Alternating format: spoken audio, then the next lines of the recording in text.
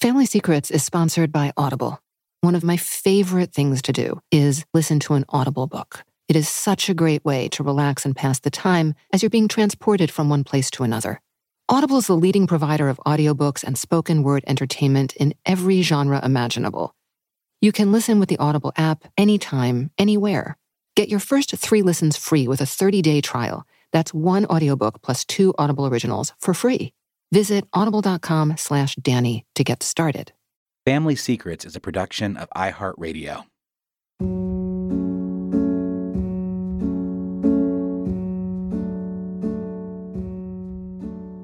There is a question mark, almost lost in a sea of names on the walls of an old synagogue in Prague. Visitors hush children as they pass through each chamber of the Pinkas Memorial. It is hard not to be overwhelmed by the dizzying display of black and red letters. They memorialize 77,297 individuals. Each was a resident of the Czech districts of Bohemia and Moravia during the war. All were victims of the Nazis. Next to every name is stenciled the date of birth, and next to each date of birth, neatly, sits the date of death. One entry bears the name of my father, Hannes Stanislav Neumann, born on February 9, 1921. It is different. Unlike the others on the wall, it has no date of death. Instead, carefully calligraphed, there's an incongruous and bold black question mark. I visited the memorial in 1997 as a tourist, unaware of any link with the synagogue. Scanning across the top wall to my right as I descended the steps into the first chamber, I was astounded to see my father's name. He was then very much alive, settled, and working in Caracas. And yet the bold question mark was there, both jarring and oddly apposite. This was the first time I had seen the query inked on the wall, but questions about my father had emerged long before. My quest for answers started when I was just a little girl, living across an ocean and a sea in a very different world. That's Ariana Neumann, a writer and mother of 3 who currently lives with her family in London. Ariana's first book, When Time Stopped, a memoir of my father's war and what remains, is just out, and it centers on an extraordinary secret held tightly at the very core of her father's life, one he never spoke of while he was living. Ariana, as the sole heir to a vanished world, painstakingly brings an entire lost family to life.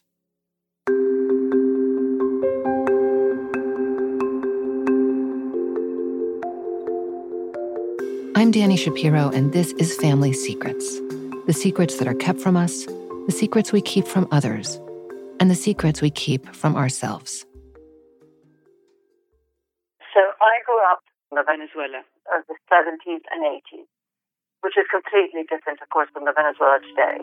It was then a place filled with promise and with light.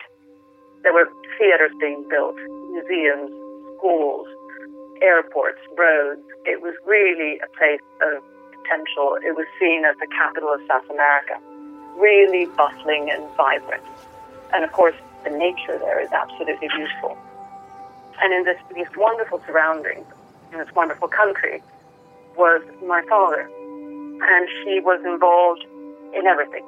He had industries, he had newspapers, he was involved in museums, he was setting up schools, and set up a design institute and a university to study business. He was involved in charities, so he was a really vibrant, engaged person. And I lived in this beautiful house in the center of Caracas with stunning gardens, and it was just a place filled with colors and joys, and the gardens were lush, and there were parrots and sloths, and it was really a pretty magical place.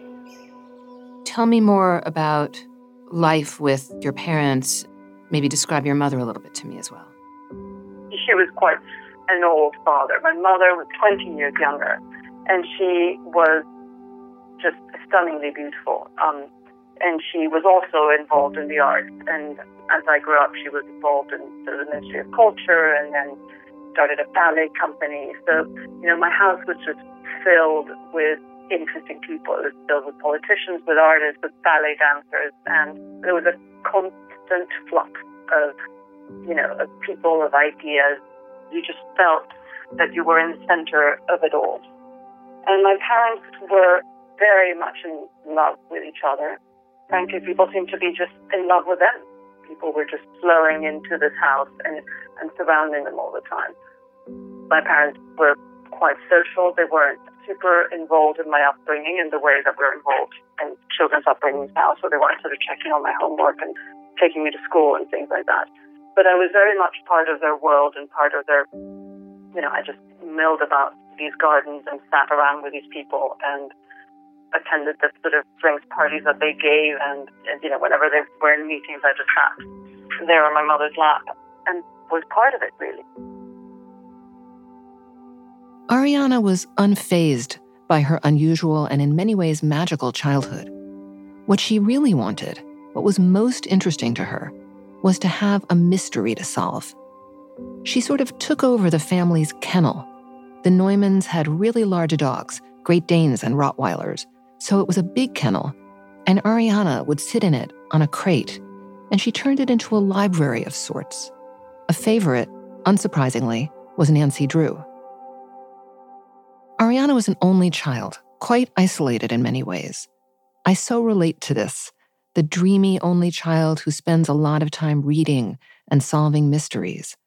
She even starts a detective club with a cousin and some friends called the Mysterious Boot Club.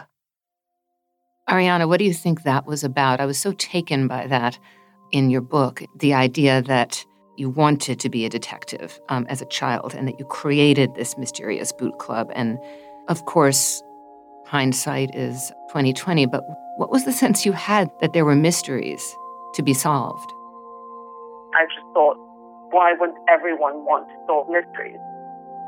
And what I realize now is that I obviously sensed that there was a mystery there, that there were things that were obviously not being told to me.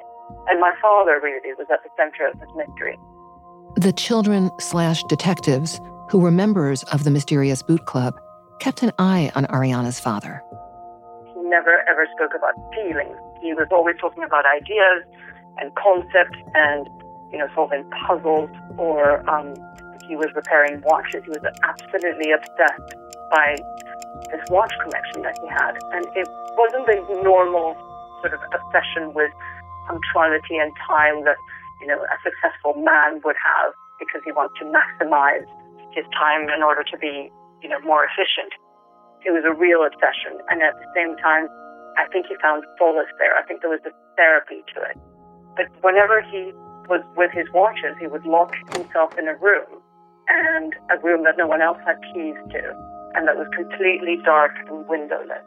And he would just spend hours there, as far as I could tell, just observing mechanisms and making sure that these watches worked.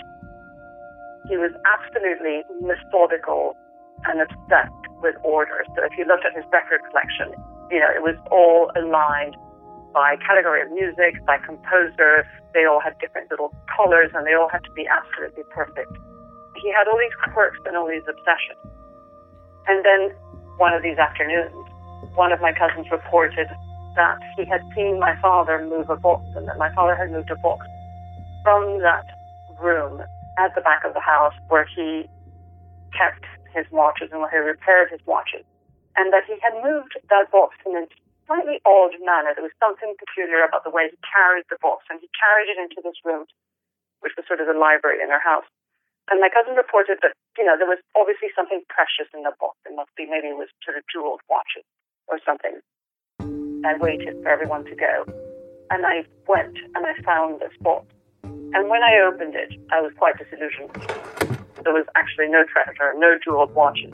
They're just some old papers. And one of the old papers I found was terrifying, because it was a photograph of my father as a young man, and I recognized him. He had these very distinct eyes. So I knew it was him. But right underneath this picture of my father was a stamp of Hitler. And I was pretty young, but old enough to know that he was obviously not a good guy. And then it was dated in 1943. It said Berlin. And that made no sense because I knew my father actually was a Czech immigrant and I knew that he had come from Prague. And then the name was someone else's name. It wasn't Hans Neumann. That obviously completely threw me. And what I did that afternoon is I ran to my mother and I said, he's an imposter. And I think that is also very telling because I don't think if my children found an ID card with my husband's photograph with someone else's name, the reaction would not be to say, this man's an imposter. So I think that speaks to the fact that there was obviously some mystery there and that I was aware of it. That there was something that my father was not telling me, possibly not telling others. That was probably the first clue. And when I saw that, all these other moments all of a sudden became relevant, all these silences, or, there were, whenever you spoke to my father, he was incredibly engaged. But if you asked him about the past, if you asked him about Prague, if you asked him about his family, there would be a tiny, minute, awkward silence, and then he'd move the conversation swiftly on. He just absolutely refused to speak about the past or about his family. And then there were the nightmares. So when I was a child, I slept down the corridor from my parents, and there were a bunch of nights where I was just woken up by these horrific screams. And it was my father screaming in a language that I didn't understand. And I just remember sort of waking up terrified and finding my father covered in sweat and my mother trying to sort of calm him down.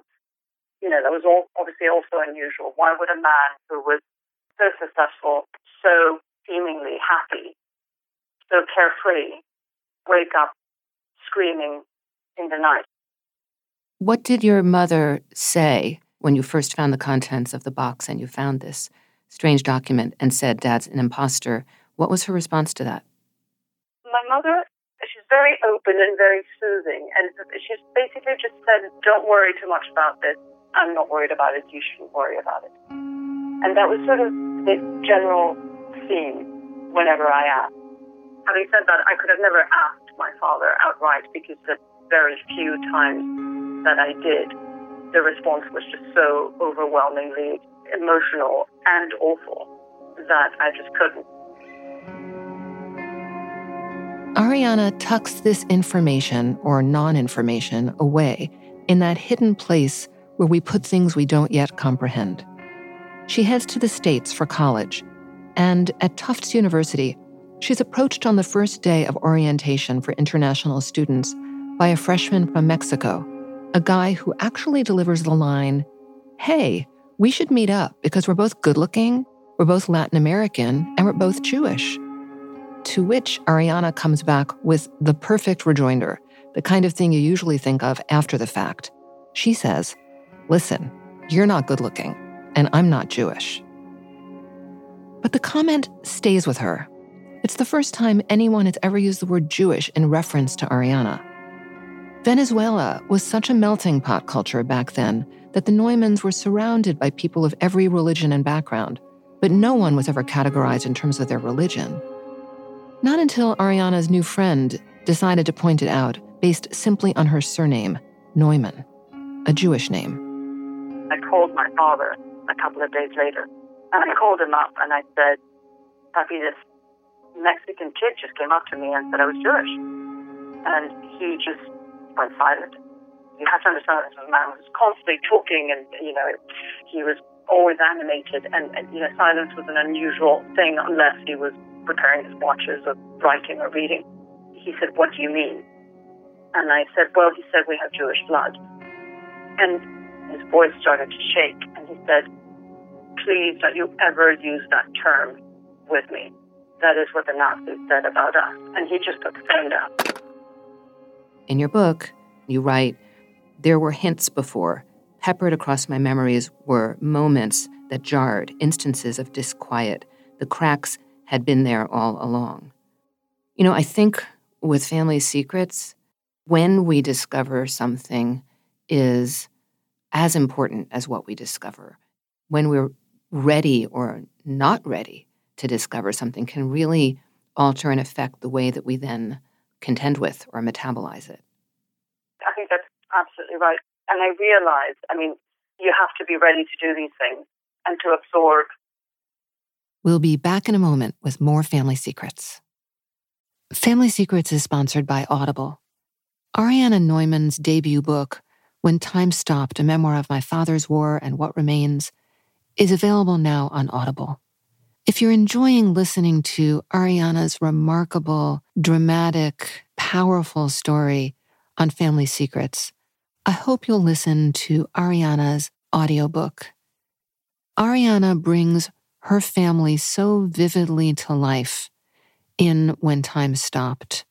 And in uncovering her father's story after all these years, she illuminates so much about the threads of humanity that connect us all.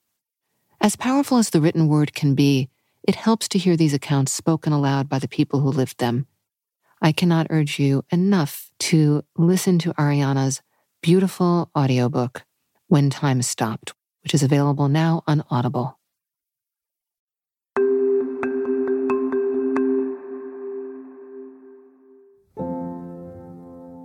Ariana's first child, a son, has just been born when her father dies after an extended illness in September of 2001. Never does Hans Neumann break his silence about his past. There is no late-in-life unburdening to his only daughter. But what does happen is even more remarkable than a lifetime of silence. He leaves Ariana the box. Yes, the box, the very one she snooped through once as founding member of the mysterious Boot Club. She hasn't seen it since. And now the box and the history it will yield is hers. In death, Hans is giving Ariana permission. No, more than permission. This is an exhortation to piece together and investigate their lost family history. But she isn't ready. How can she be? She's just embarked on the most optimistic adventure of building her own family. As you know, when you start a wonderful relationship with someone and you decide that you're going to bring children into this world, you have to be in a particular frame of mind. You're happy with your present. You're looking into the future with excitement. So to turn around and delve into a past, which I then thought was going to be just filled with horror and darkness, I just thought I couldn't handle. I just couldn't read the letters and then go back and, read fairy tales to my children at night and do the voices for the very hungry caterpillar. It wasn't compatible. So it wasn't until they grew up a little bit more. I did little by little, I had the letters translated. And every so often, when sort of the kids were at school and nursery and my husband was at work and I just felt brave, I would dip into one of the letters. Ariana keeps the box in an antique contraption that looks like 3 wooden steps, like the beginning of a staircase to nowhere. The contraption is in her office where she writes, but inside, there's a hidden compartment. The steps lift, and the lid lifts up, and no one would ever know. In fact, you yourself could forget that anything was hidden away there. Years go by, during which Ariana has 2 more children. Eventually, she feels ready to tackle the contents of the box inside the steps. She begins to research, send material for transcription from Czech into English. And slowly, as she's able to gather more and more information, she begins to piece together a portrait of the lives of a large extended family in Czechoslovakia in the late 1930s. The family owned a paint and lacquer business called Montana, with factories in Prague and in southeastern Czechoslovakia. They were a middle-class Jewish family, assimilated, not particularly religious. So what I discovered through the letters was just, huge, vibrant, happy, trying to survive in what was a world that was becoming more anti-Semitic daily. There were postcards of my grandparents in the south of France in 1936 and my grandfather in a bathing suit smiling. It's remarkable to me that they could still find moments of joy in it, because in 1936, certainly in Prague and most definitely in Germany, Jews did not feel safe, and a lot of them had already started to emigrate. They were very much part of a Jewish community, and they also had friends who weren't Jewish. And, they managed to soldier on until 1938. It's remarkable to me because someone said, why did they not rebel? Why did your father not rebel? Why did they not rebel against this? And I said, because it's very difficult to rebel against these laws, which are so minute, the aggregation of all of them. And it's sort of how bullies and totalitarian regimes work. It's just that gradual dehumanization. So it's very interesting for me to have these letters, which span from actually the 20s through the 30s, up until 1942, and then it runs from the camps until 1944, because you really see how effectively my family was dehumanized.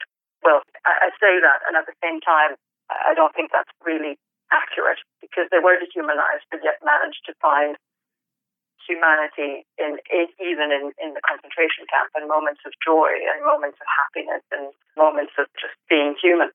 But they were certainly dehumanized in the eyes of the others. So it was basically my father, his older brother, my grandfather, and my grandmother. And my father turned 18 in 1939, so the year that Hitler invaded Czechoslovakia. And his older brother was 3 years older. His older brother was married to a woman who was a Gentile, so she was not Jewish, and that protected him from being transported. My grandparents and my father were not protected by anything. And in 1942, in May 1942, a transport letter arrived saying that they all had to report to Brooklyn to the train station and be transported to Residenzstadt.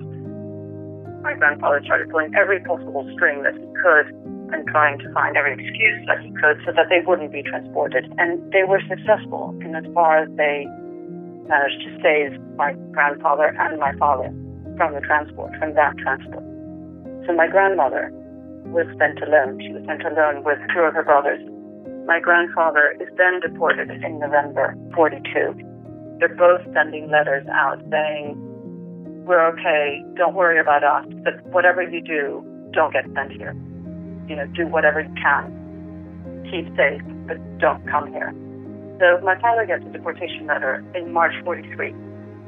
And by then, there's no strings they can pull. There's no way that he's going to be saved from this. He just decides to hide.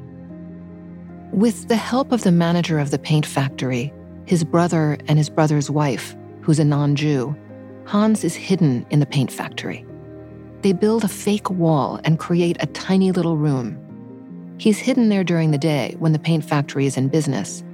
And for 2 months, Ariana's father remains very still, aware always that he's in danger. He's on the Gestapo's wanted list, and one of the places the Gestapo would undoubtedly come looking for him is in his family's factory. Luckily, amazingly, the Gestapo don't show up. Hans has just finished a degree in chemistry school, and he has a best friend called Fennek. Fennek isn't Jewish, and he works for the Nazis in Berlin at a paint factory. So after Hans has been hiding for a couple of months, Fennek comes to him one night and says, just in passing, "Oh, we have so much work in Berlin.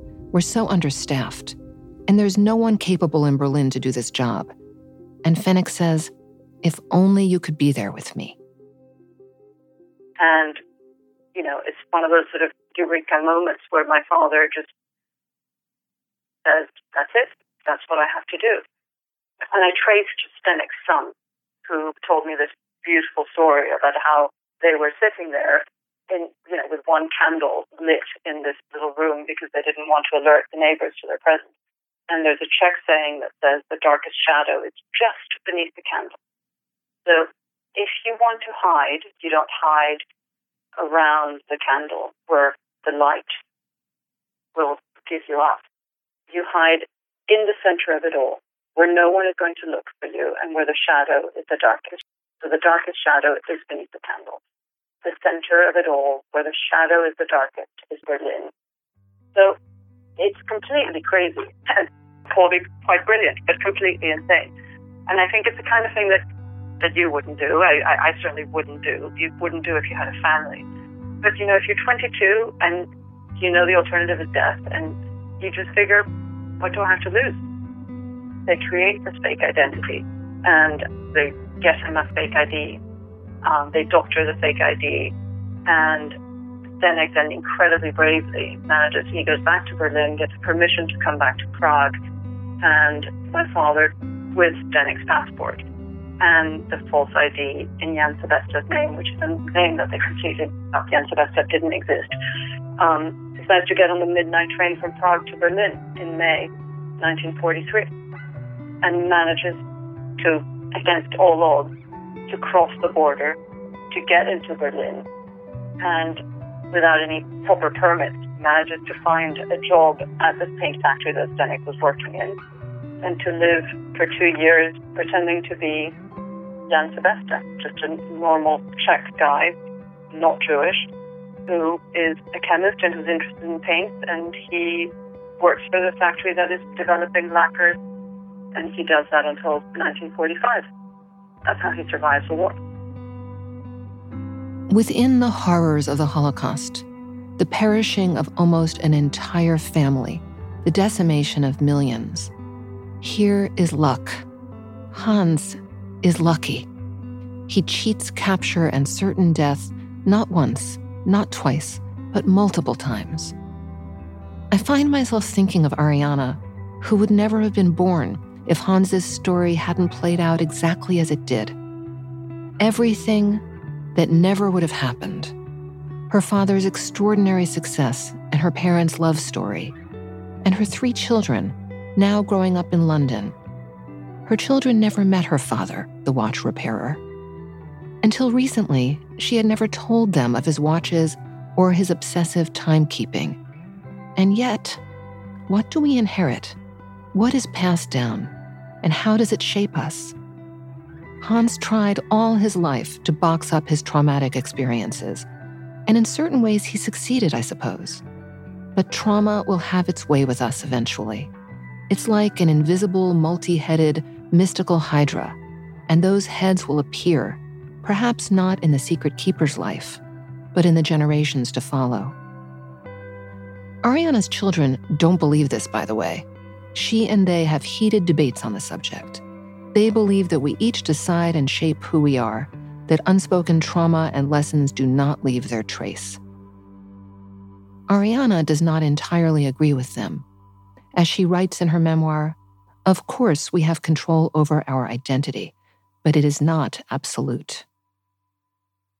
What is sort of remarkable to me, really, is that my son in particular reminds me a lot of my father.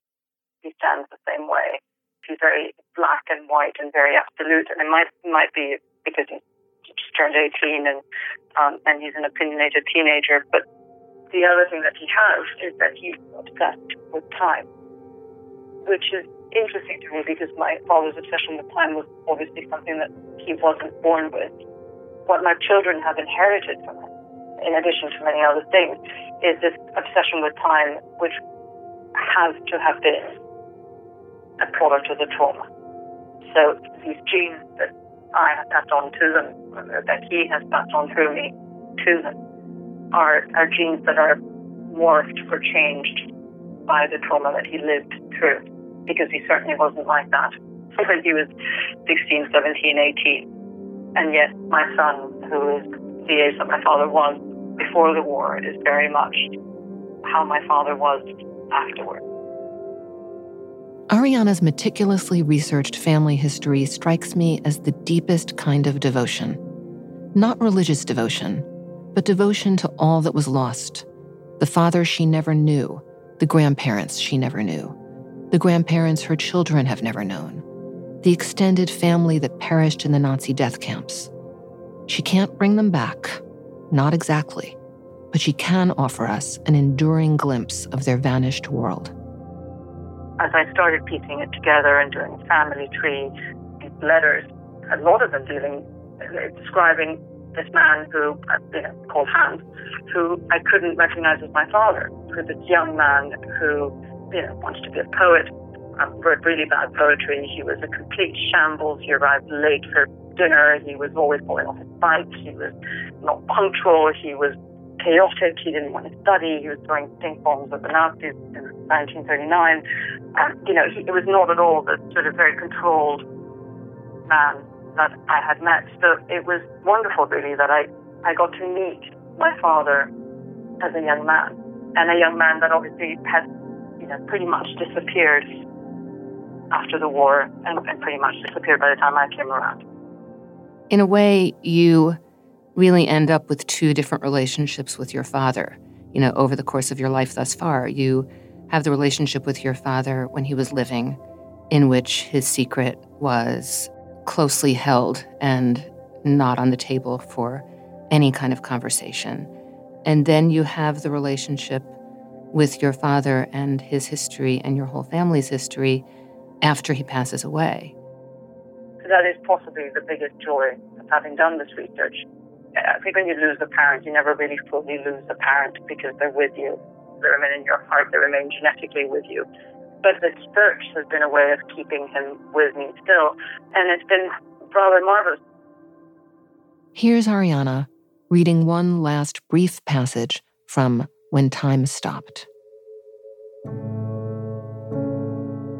Sometimes I lose my bearings.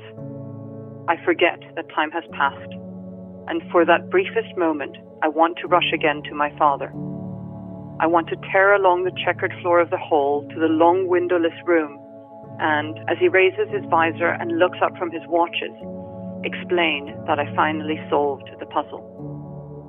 I have to let him know that I found the boy he was, the unfortunate boy, and that I love him. I love that boy just as much as I respect the man he became. I long to tell my father that I strolled around the garden of his house in Lipčice and wrote our book on a desk crafted by the person who now lives there. I need to reassure him that there are no more questions. I want to wrap my arms around him, place my head on his heart, and as the sounds of the mechanisms fade, in the stillness, whisper that I understand.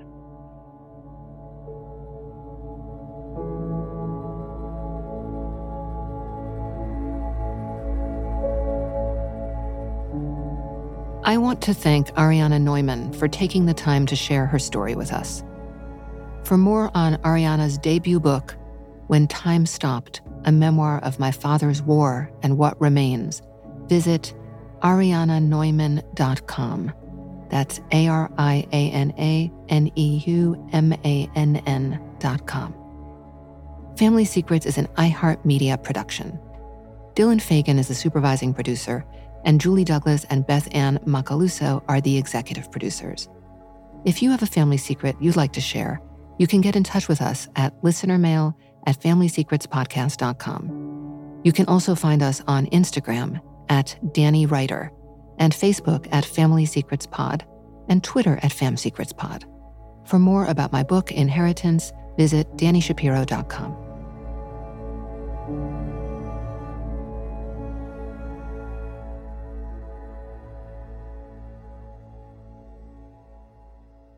For more podcasts from iHeartRadio, visit the iHeartRadio app, Apple Podcasts, or wherever you listen to your favorite shows. Family Secrets is brought to you by Audible. We live in a noisy, busy world. And lately, I have been really noticing that what I want to do is put on my headphones and I want to listen. Audible is the leading provider of audiobooks and spoken word entertainment in every genre imaginable. You have, at all times, a library at your fingertips. You can listen with the Audible app anytime, anywhere. Get your first 3 listens free with a 30-day trial. That's 1 audiobook plus 2 Audible originals for free. Just visit audible.com/Danny to get started.